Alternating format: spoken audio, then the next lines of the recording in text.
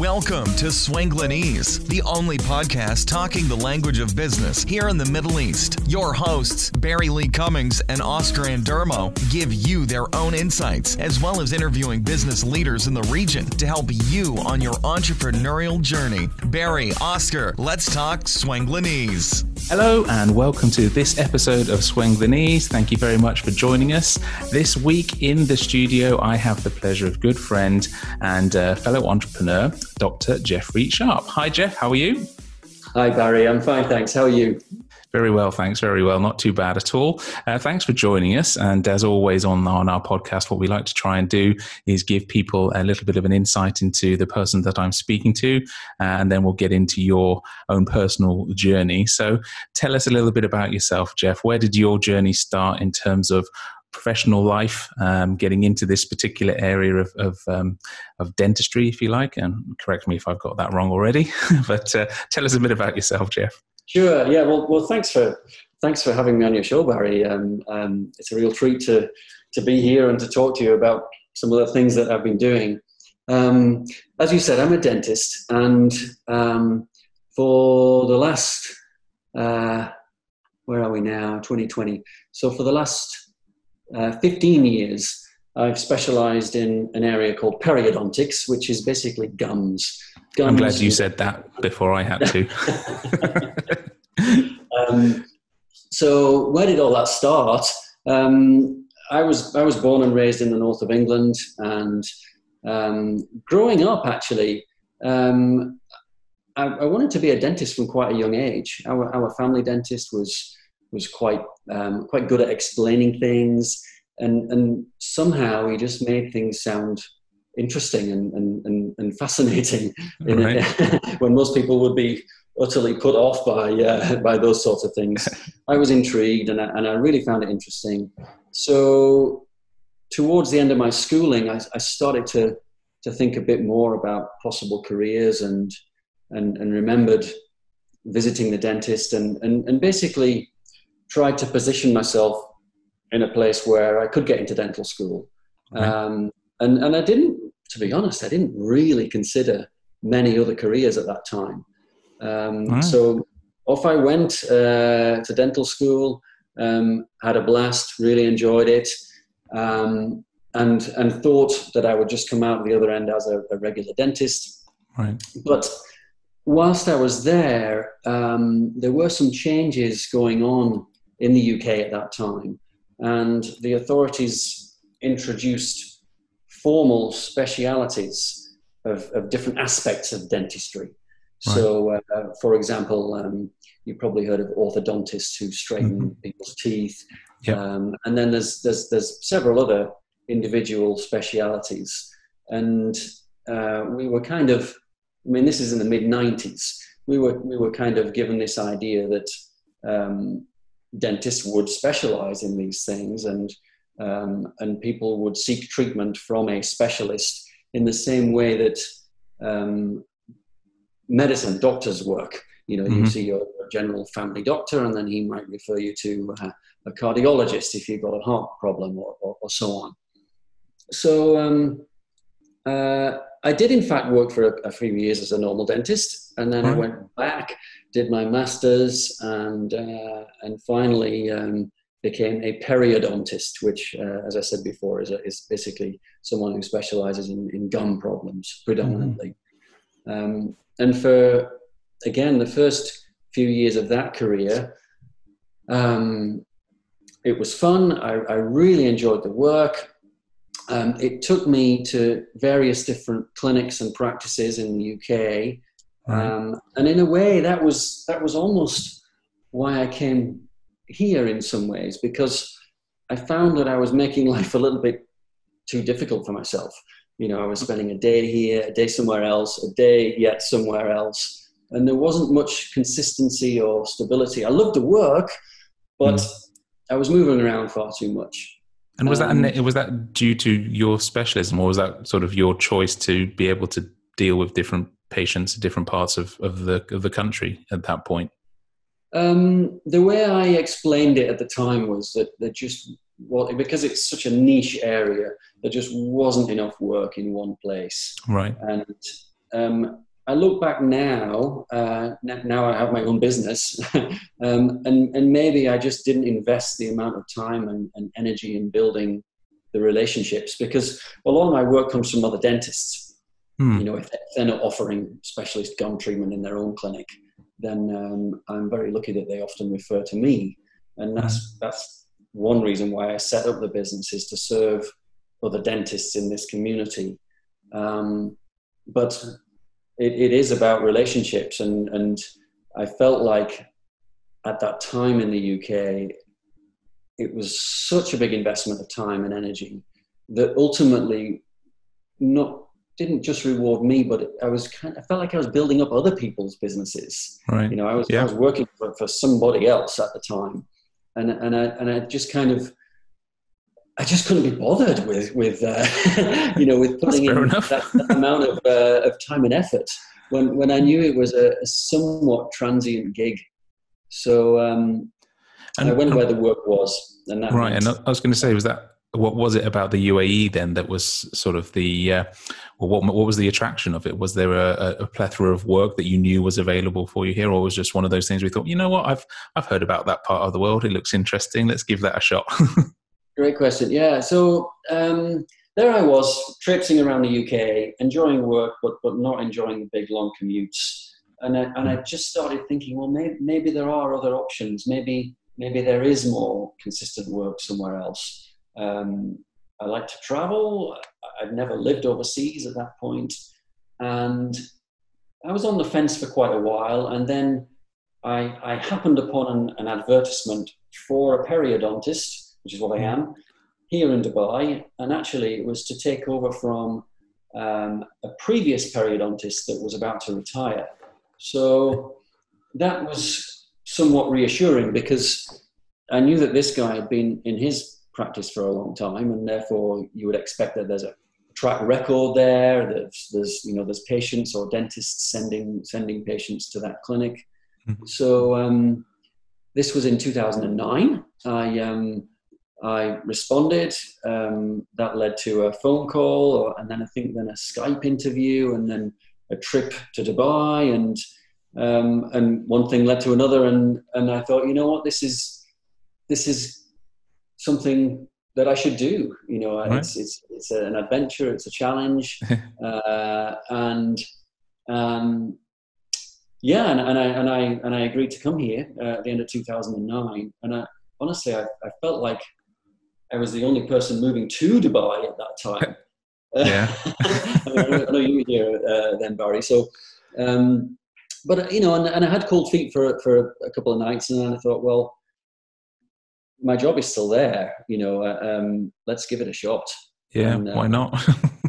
And I came, and like everyone else that came here, I felt like it would be, you know, good for a couple of years and see how it went, and hopefully save some money. And here we are 10 years later, and now I'm married with a son and my own business, all here in Dubai. So yeah. I think it's amazing how this place does that to us, isn't it? It's quite an incredible place. So when you came here in 2009, that was still to be employed by somebody, as it were. You were still coming to fulfill a role as an employee within someone else's business. Yes, it was. But the attraction was that this was a full-time job in a single clinic. I could have some consistency in the way that I worked, you know, set it up somewhat to my liking, and know that I could have my little desk in the corner and do my admin, and it wouldn't all get done on the train or, you know, in a bedroom at home or anything like that. So it was nice to finally be in one place and just do the job that I enjoyed. Yeah. And like you said, Dubai, it was a strange time at that time to come here, but the following years, 2010, 11, 12, 13, 14, after riding that initial recession, global recession, it was a good time to be here. And there was a lot of opportunity for people who had come during that time and were doing something that was deemed worthy and valuable to people. So it was an interesting time to be here. So 2009 brought you over here, and then you were working. Did you stay in the same role or employment until the moment of deciding to move out on your own? Yes. I stayed with the same company all that time. And I was pretty happy there. You know, I had patients to see, you know, nice colleagues, not very much to complain about. Right. But the longer I was there, and again, looking back on my earlier jobs prior to coming to Dubai, you kind of often feel like, well, if it was my business, I'd be doing it this way, or you know, this worked really well at that place. Why can't we do it here? Or why on earth are we doing this thing when it's clearly not working? You know, so that all of these little niggly thoughts kept going through my mind. And owning my own clinic was never something that was. I always felt like it would happen one day. You know, it was never a huge priority. I was far more interested in just being a dentist, being a good dentist. But having been in that job for a few years and finally getting my act together in other areas of my life, I felt like, you know what, there's a better way of doing this, you know, and like I think many other people that have started something on their own, they want that level of autonomy, or you know, they want to be able to practice or to work in a way that really suits them, and I think that's what I was craving, really. Right. And yeah, like it's often, I don't know whether this is true for yourself, but it's often a control thing as well, because you see all of these things that are going on and can't always impact it because it's not your business.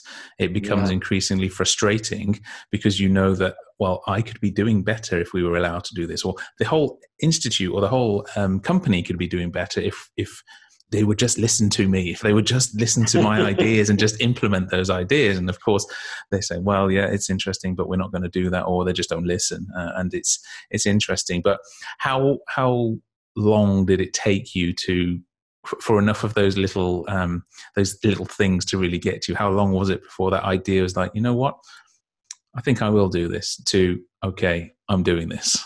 Yeah, that's a great question. And it was a gradual realization. I didn't just wake up one day and say, right, I'm doing it, I quit. It was just slowly working away at me. And I think one of the triggers was probably Kim and I got married. We met here. You know Kim, my wife. We met here in Dubai, and we got married in 2016. And I think around about that time, I started to really seriously say to her, "This is what I'm thinking. What do you think?" And she was very supportive of the idea, and has. I mean, I literally couldn't have done it without her. But January 2017, that was when I tendered my resignation, and actually left that clinic in March 2017. So it probably built up over a few months, you know, say 6 months or so before then, you know, when I was seriously thinking about it. And then that's interesting. Yeah. So a 6 month lead time kind of thing that would to facilitate it. And this is something that I was very keen to talk to you about, because your line of work requires, first of all, a physical location, which is always something that I find interesting. Based on my business, I have an office, but I previous to having that, it was always that, well, the digital world is digital. I can work from a coffee shop. I can work from the beach if I want to. It's not true. I mean, I could, but it doesn't mean I get much done. So actually having an office, but it wasn't, I didn't have to have that. But you do need to have that. And also I think that in many cases I employ people, but I employ them from a geo arbitrage perspective. They're not located here in the UAE because it's very expensive to employ people here. But you also need to have help, right? Is that right to say that you can't do everything on your own? Oh yeah, absolutely. I mean, as a minimum, I need a dental assistant who's at my side during treatment, and I need a receptionist who can answer the phone and make appointments and look after people when they arrive and greet them. So that really is the bare minimum. So it's utterly impossible to to practice completely single-handedly. Sure. I am still the only dentist in this clinic. I hope I won't be forever. I mean, we actually had plans in place to expand just before the pandemic started. Right. So we kind of committed to that, both physically developing the spare room and getting it fitted out, and potentially recruiting other people. So in some ways, it's good that we hadn't got a bit further down that line, because otherwise our expenses would have really shot up. So to get back to your point, I have to employ people, and that means wearing the HR hat as well as all the other different hats that the boss wears these days. Yeah, indeed. And so that's obviously a cost that you have to look at, and an additional, it sounds trite, but an additional complication to running your own business, especially from the outset, because a lot of entrepreneurs and business people start out saying, well, I will do everything because that's the only way that I can move this forwards. And they take off the boss hat and put on the HR hat, and then take that off and put the accountant's hat. But then they can't do all of that whilst also, treating patients from that side of things. Yeah. So you have to have that. And this is where were you limited in terms of where you could physically go, in terms of having your office? Was I limited? I suppose there are dental clinics throughout Dubai. Although I'd been here for a number of years before I took the plunge to set up, I still wasn't fully comfortable with the idea of having a sponsor. I wanted to own my own business. So of course that really means a free zone. And Dubai Healthcare City was, if you believe their hype, they set up for exactly 4 people like me: doctors, dentists, other healthcare professionals that want to have 100% ownership of their business here. And that sounded quite appealing to me. It was like I think many of the other free zones, it's kind of a one-stop shop. They have their own way of helping you with the licensing and the setup and all of those things. And the only thing that I couldn't really control was the location within Dubai. I mean, there's a number of buildings within Healthcare City, but they're all located in Healthcare City. Yeah. Now you can argue whether it's a good location or not. Since I didn't have any say in it, I do like the location of Healthcare City. I've got a few snooty patients or dentists even that refer to me and say, "Oh, why aren't you on the beach road?" Or, "Oh, you need to be in Jumeirah or Al Wasl or something." And there's absolutely no reason at all to be in that address. I mean, it's a prestigious location, but there's no reason why the dentistry should be any better. And the way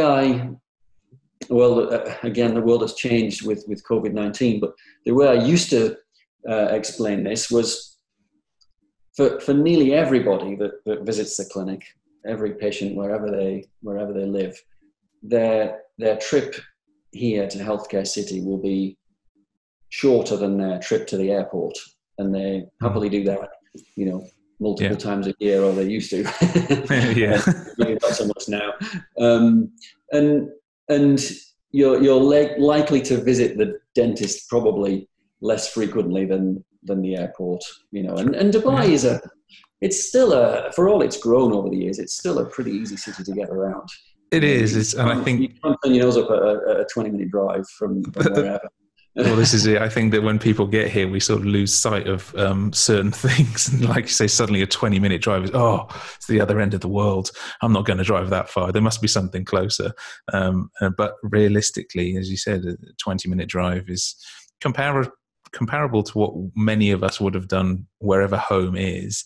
It's nothing. People commute an hour and a half to work every day, would go 40 minutes this way and that way to get to places because that's where their dentist was or that's where their doctor was, and it wouldn't really be thought of. But for some reason we get to Dubai, I think, yeah, it's a long way. And it's interesting because even with the podcast, we deliberately tried to keep our episodes to begin with only around the 20-minute mark, because that was the average commute in Dubai, so that it wasn't, people wouldn't necessarily have the time to listen to an hour podcast, because they weren't commuting on a train for an hour. They were in their car or on the metro or doing something where 20 minutes pretty much got them from A to B, and that would be that. And that was the gap that we were trying to fill from that side of things. But having been here for 15 years, I'm definitely familiar with that. Oh, that's too far. But then thinking that's really not far at all. It's not far at all.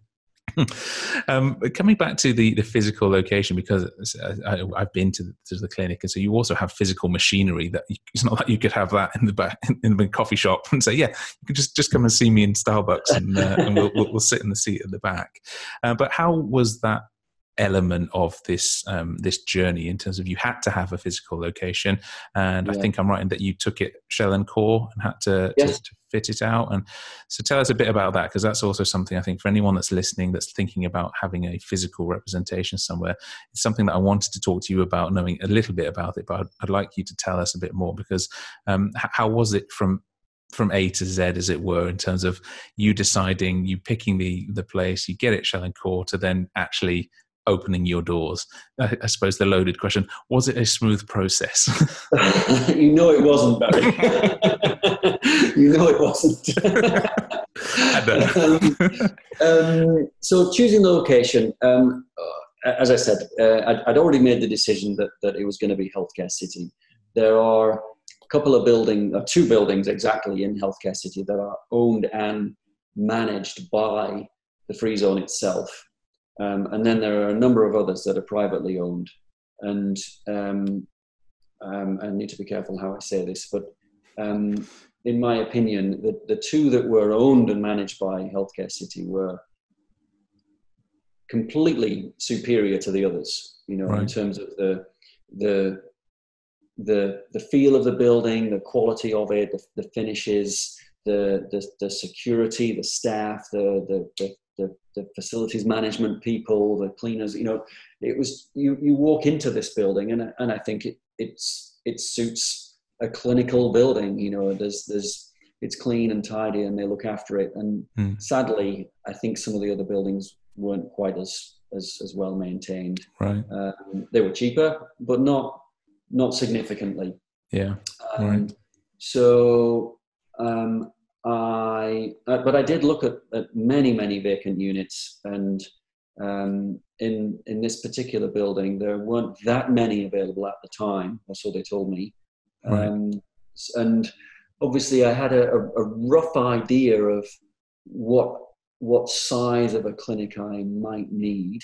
I wanted to keep it relatively manageable and not, start out with some huge 6-chair clinic that was just going to cost me the earth. So I found the unit, and Healthcare City had a list of contractors that had done other projects in the Free Zone.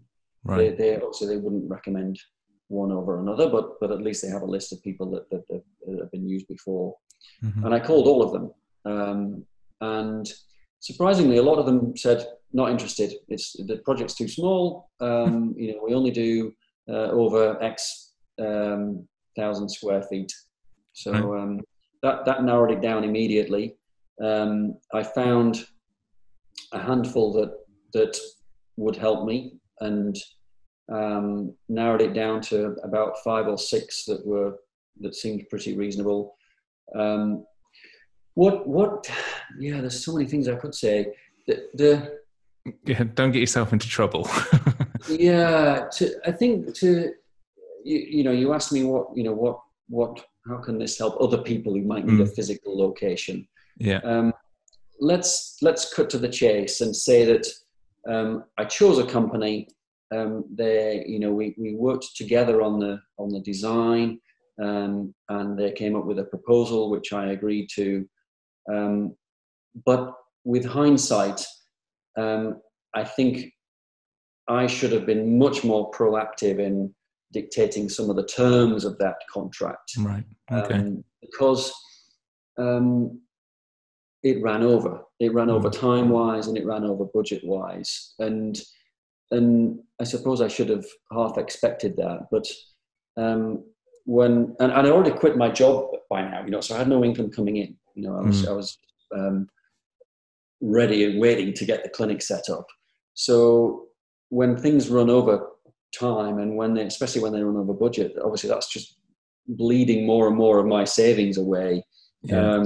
So that was frustrating. And I think, I don't know, I've only done it once, but I expect that if you do it properly, you probably get a contract drawn up that is a bit more precise on the timings, and maybe has penalties if the contractor doesn't deliver on time, for example. Right. So how far over were you in terms of budget and time in the end that you hadn't effectively you hadn't planned for, I guess? Yeah. Well, I quit my job in March. I found the unit about a month or so later. Actually, the first one I looked at fell through. Probably it was around May when I actually found the unit I wanted. And they started the work in the end of June. It was supposed to take about 6 weeks.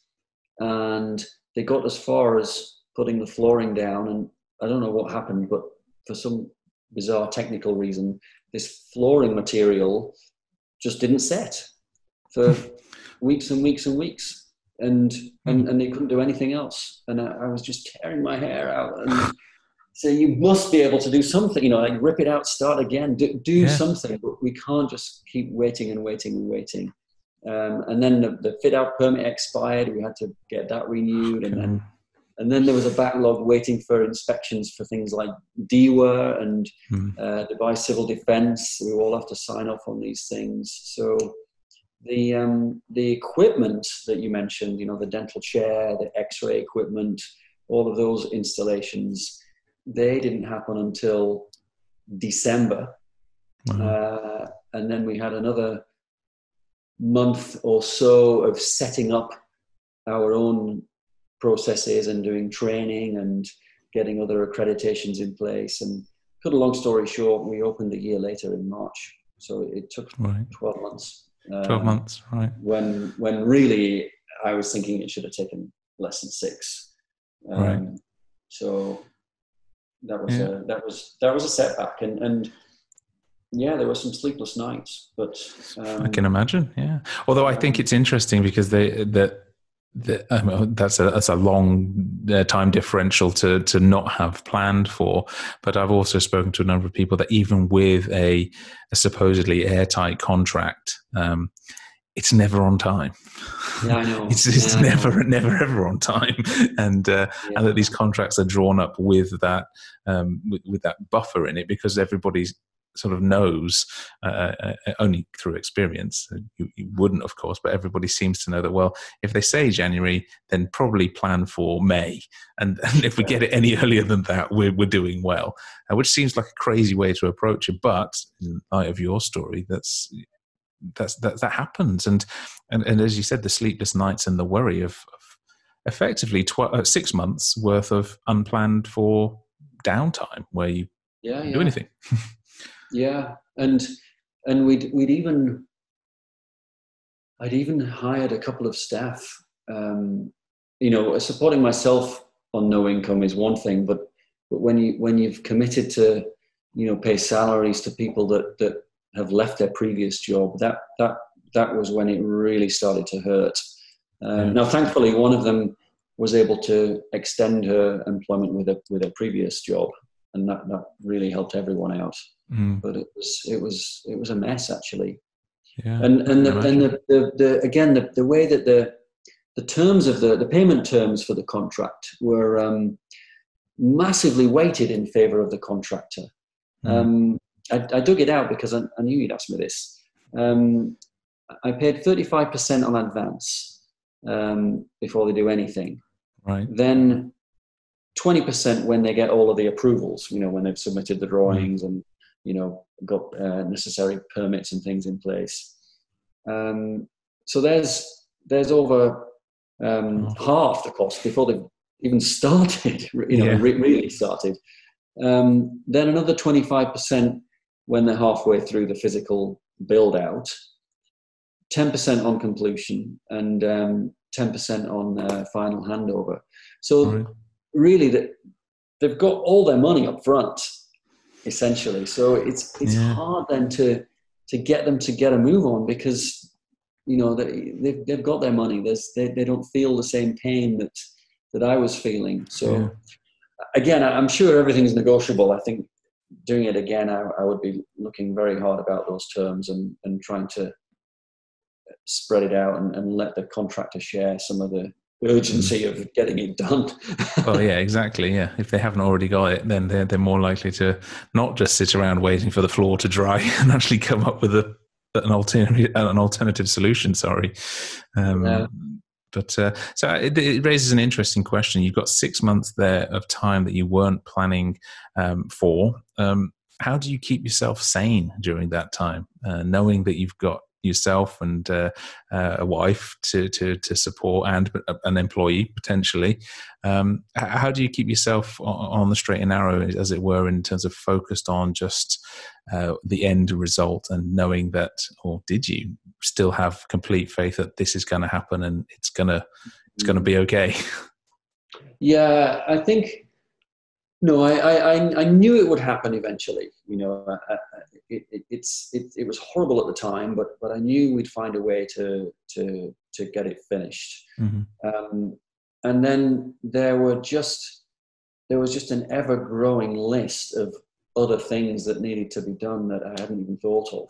So I wasn't just sitting around for 6 months waiting for the floor to dry. There was loads of other things that I needed to do, and some of it, just didn't even enter my head until we got there. But again, coming back to Healthcare City, they have an awful lot of what you probably call compliance regulations. Because it's healthcare. There's just tons and tons and tons of policies that need to be written and protocols that need to be followed and things to set up. And now we are in business. They come and inspect us on exactly those things. So that was also something of a never-ending task. But again, it's important. It's it has to be done. And I was fortunate in that I did actually get a part-time job teaching at the university here. So I had one afternoon where I could still put my dentist hat on and do a little bit of treatment, or at least be involved in dentistry.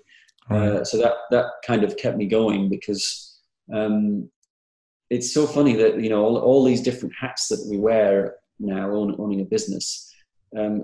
Still, the one that I really enjoy wearing most of all is the dentist hat. There are other parts of the business that I like, and others that are a necessary part of it that I don't care for so much. But when I'm with a patient and I'm doing dentistry, that's still the bit I love the most. So it's good that I could still keep a little bit of that going for the entire year that I was setting up the clinic.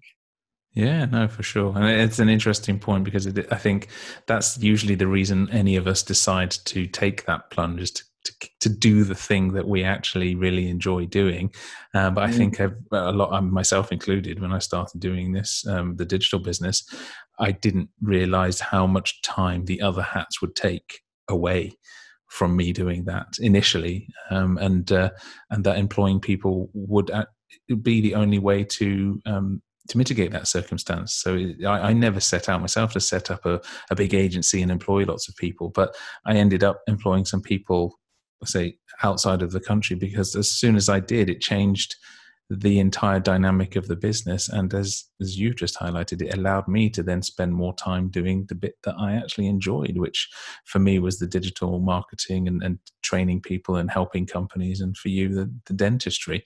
But I think it's really easy for people to forget at the beginning. There's no choice. You still got to do all the other stuff that you don't really want to do, because otherwise you can't focus on the bit that you really want to get started on, which I think is the irony of entrepreneurship and starting your own business, because we all do it to work less, earn more, have control over the time. And of course, the reality is quite different when it comes to doing that. But the time spent doing it does have its other rewards for sure. So it's an interesting journey.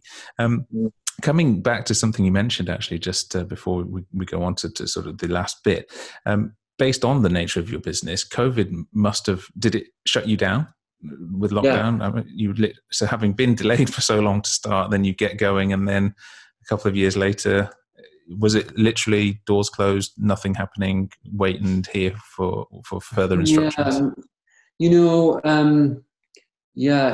I'm always kind of, in my mind, I'm always aware that, there are a lot of people that have lost their lives or lost their livelihoods to this. So I want to be a bit sensitive to that. And not complain too much about my business. Although during March here in the UAE, we were getting very clear messages from the government to stay at home, don't go out unless it's really necessary. And yet we were still open for most of March. And I got increasingly uncomfortable as the month went on that everyone was staying at home. People that could work remotely were doing so, and we hadn't really had any strong or any actual regulation saying this is what you should or shouldn't do until the end of March. I think it was the 25th. We got some regulations from the authorities to say you can really only do strictly emergency dental treatment. And they were pretty much life or death situations, which just don't really exist.